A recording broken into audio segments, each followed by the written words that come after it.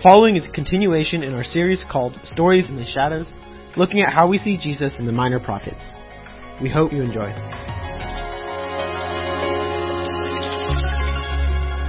All right, so let's turn to the book of Joel. Book of Joel. So we are in the book of Joel tonight, and we're going to talk about locusts. Let me pray for us. Heavenly Father, we praise you and we thank you for all the many ways that you love us and take care of us, and we just ask that you would be with us tonight as we look at a very difficult book, a very odd and strange book, but one that tells us a lot about the destructive nature of sin, but also the incredible power of restoration that we find in Jesus. So I pray that you would be with us this evening, and I pray this in Christ's name. Amen. The year was 1755. It was November 1st in the city of Lisbon, Portugal. There was one of the most devastating earthquakes that's ever struck in the history of earthquakes. The tidal wave actually started about 6 miles off the coast and made its way inland. And the earthquake only lasted 6 total minutes, but every single public building in Lisbon was completely destroyed, as well as 12,000 houses were all just leveled. That's how devastating. It was like an 8.4 on the Richter scale? Yeah. Yes, on the Richter scale. Okay. In the earthquake, and then there was a wildfire that broke out because of the earthquake, which lasted about 7 days. So in those 7 days, 60,000 people died. It's this catastrophic, awful event. And it didn't just stop there. So about 700 miles away in North Africa, in a place called Algiers, heavy damage was recorded there. You keep going outward, 3,740 miles away in an island that you've probably never heard of, because I've never heard of it, called Martinique, which is located just north of Venezuela in South America, near the Dominican Republic. Waves of 12 feet were seen 3,740 miles away from this earthquake. That's a big deal. It's a big earthquake. That's a lot of destruction. Halfway across the world, they're seeing the effects of it. Okay? And we've seen disasters like this over and over through Katrina and Hurricane Andrew in the early 90s and all these devastating storms. And it can cause us to ask these kinds of questions. How can there be a good God who allows things like this to happen? How can there be a good God that allows this type of mass destruction to happen? And we may not be able to understand the intricacies of the answer to that question in its fullest because we live here on earth. And one day when we get to be with God, we'll understand the way that God had worked throughout time and through things like this. But we actually get a glimpse of the answer to this question in the book of Joel. Okay, we're going to look at a massively destructive thing that happened in the life of God's people. Joel describes something just as scary and alarming as this earthquake was. And he's talking about the destructive nature of sin. So we're going to look at this event of these locusts tonight. So here's what I want us to see tonight. Here's kind of our main point. Sin is destructive, but Jesus has the power to restore what the locust has destroyed. Sin is destructive, but Jesus has the power to restore what the locust has destroyed. And I borrowed some language from Joel for that, so we'll get to that here in just a little bit. But I want us to first begin by just looking at the first couple verses of Joel. Let's turn our attention to verse 1. The word of the Lord that came to Joel, son of Pethuel. Joel's name is 2 words going together, Jo-El. And it literally means Jehovah is God. Yahweh is God. He was the son of this dude named Pethuel, just like Hosea last week. We know nothing other than Joel, other than his dad's name. We don't have a whole lot of information, but his dad's name meant mouth of God. So we know that there was this lineage in his family of people who wanted to be faithful to God. There's much debate over when the book of Joel actually happened. Some people put it past the exile. Some people put it before. I think most of the evidence will point to it happening before the exile, because Joel is speaking of some pretty destructive things that are on the way. He doesn't mention any kings here. He doesn't mention the major enemies that are usually mentioned by most of the prophets. So we tend to believe that Joel prophesies before the exile. And why is this important? I think it's important because there's something coming. And Joel's speaking towards this thing that's coming. And he's saying, this destructive thing is going to ravage you. It's going to cause so much destruction, not only for you physically, but also your land and your families. Joel's primary message, he talks about this thing called the day of the Lord. And that's what I want us to focus on tonight. So he speaks of locusts and plagues and droughts, but he also speaks of judgment and restoration. And that's where I want us to land tonight. So that's Joel in context. Let's look at how we see Jesus in the book of Joel. So turn your attention to verses 2 through 4. When he says this, "Hear this, you elders, give ear, all inhabitants of the land. Has such a thing happened in your days, or in the days of your fathers? Tell your children of it. Let your children tell their children, and their children to another generation." I want you to listen to this language here. And I want you to think about the absolute destruction that they're seeing through these locusts. "What the cutting locust has left, the swarming locust has eaten. What the swarming locust has left, the hopping locust has eaten. What the hopping locust has left, the destroying locust has eaten." So this picture that Joel is trying to paint for us is, it's not like these locusts just kind of showed up and they kind of, had some fun, did their thing, and they moved on, right? He talks about different types of locusts doing different types of things. So one after another, they're just destroying and destroying and destroying and destroying and destroying. So there's nothing left.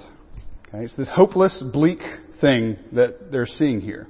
And what Joel is wanting us to see is if we ignore God and His promises to us, if we ignore His call for us to be faithful to Him, that's exactly what sin does for us. Sin will creep into our hearts, and it will be just like a locust seeking to ravage and destroy us, to shake our foundations, to take away all the things that are good from us. Now, Joel doesn't specifically talk about Jesus in this passage, but I want us to think about this. One writer talks about how in the Old Testament, two of the major themes that we see, the coming of God the Redeemer in the midst of the exile, but it's also pointing to something greater. That thing that's greater is pointing to Jesus, who brings us out of exile, who brings us back into relationship with Him. So Joel's speaking into that calamity, right? He's speaking into the need for someone to come in and save, right? And he's talking about the destructive nature of these locusts. In fact, he says, tell your children. And not only that, tell your children to tell their children. Because this thing is going to be nuts. This thing is going to be crazy. You and I really don't have categories for locusts. Like, it's not something we encounter. Has anybody ever seen a locust? None of you, okay? None of us. We don't really have an understanding of locusts and what they do. But locusts are really no joke. Okay, there's not something that's just like, oh, that's just a bug. Why can't we just get rid of them, right? Get some Raid out and spray them. Like, it's not how locusts work. Okay, I was reading an article about, this was an article from 1915 this week, talking about how locusts lay their eggs. So in a square meter of soil, a few locusts can lay up to as many as 65,000 to 75,000 eggs. So just take a couple of these carpet squares right here. 70,000 locusts just in that one spot. And the picture that Joel paints is that when these female locusts came and they laid these eggs, it was all over the land. So if you can imagine, when these locusts invaded, they pretty much darkened the skies because of how many there were. It was devastating. This is why in verse 4 when he says, what the cutting locust has left, the swarming locust has eaten. What the swarming locust has left, the hopping locust has eaten. What the hopping locust has left, the destroying locust has eaten. I hope you see the progression there, right? The locusts come and they destroy, they lay eggs, which hatch and bring what? More destruction. Okay? There's no room for anything hopeful here. This is just this barren, barren land. In fact, Joel talks about how amazing and crazy this is. In verse 2 he says, has such a thing ever happened in your days or in the days of your fathers? He's saying, this is crazy. I don't even know how to categorize what's going on right now. Have y'all ever seen anything like this? I haven't. Let me ask you this. Any of y'all tend to get really frustrated and just throw up your hands when things get really, really difficult? Like, here we go again. I'm done. I don't want anything to do with this anymore. Okay, sometimes that's how we react. But Joel actually does the opposite here. Okay, instead of being like, this is crazy, Lord, I can't believe you're doing this. Why? He actually looks inward and he gives us a call to repentance. Okay, Joel specifically doesn't throw up his hands. He recognizes the severity of the issue and says, there's a solution for this. There's a promise that we need to remember. He seeks to respond well, and he calls for mourning and repentance. When we think of mourning, we think about just crying. But people in biblical times, they had specific things they did for mourning. They put on sackcloth. They put on ashes. And they physically, like it was this deep-seated emotional mourning for what was going on. He calls the people to this. Okay? If you go further into the book, the image of the locust invasion is very bluntly describing something even greater. And that something is what we call the day of the Lord. So let's look at chapter 2, verses 1 to 2. So in the midst of all this destruction, Joel draws our attention here. He says, "Blow a trumpet in Zion. Sound an alarm on my holy mountain. Let all the inhabitants of the land tremble. For the day of the Lord is coming. It is near. A day of darkness and gloom, a day of clouds and thick darkness. Like blackness there is spread upon the mountains. A great and powerful people there like has never been before, nor will ever be again after them, through the years of all generations." So he's looking at this picture of these locusts, and he's saying, if you think that's crazy, if you think that's destructive, if you think that is power, then think about when God's going to come back and bring judgment to the world. That's the power he wants us to see there. He's clearly pointing towards the day of the Lord, which, being on this side of the crucifixion, we see that as when Jesus comes back. And I think that's exactly what Joel, he may not know he's actually talking about this because he didn't know about Jesus, but he's speaking towards something in the future. He's saying this is coming, and we need to be ready for it. We need to turn from our sin. We need to trust in God. We need to lean into Him. The locust invasion was just, as one writer says, it's just a foretaste of what we're going to see when God comes back. See, the greater lesson here than the locust is seeing what happens on that day. See, God just doesn't look at your sin and my sin and say, you know what, y'all were just having fun. It's all good, right? He doesn't look at our sin and say, you know, it really wasn't that big of a deal. I'll just brush it off to the side. Okay? God hates sin, and He has to deal with our sin. By His grace, He gives us grace, right? And I'm very thankful for that. But Joel wants us to see that we have to take it incredibly seriously. Because sometimes we just look at our sin and we're like, whatever, right? I've been there. I've looked at my sin and said, you know what?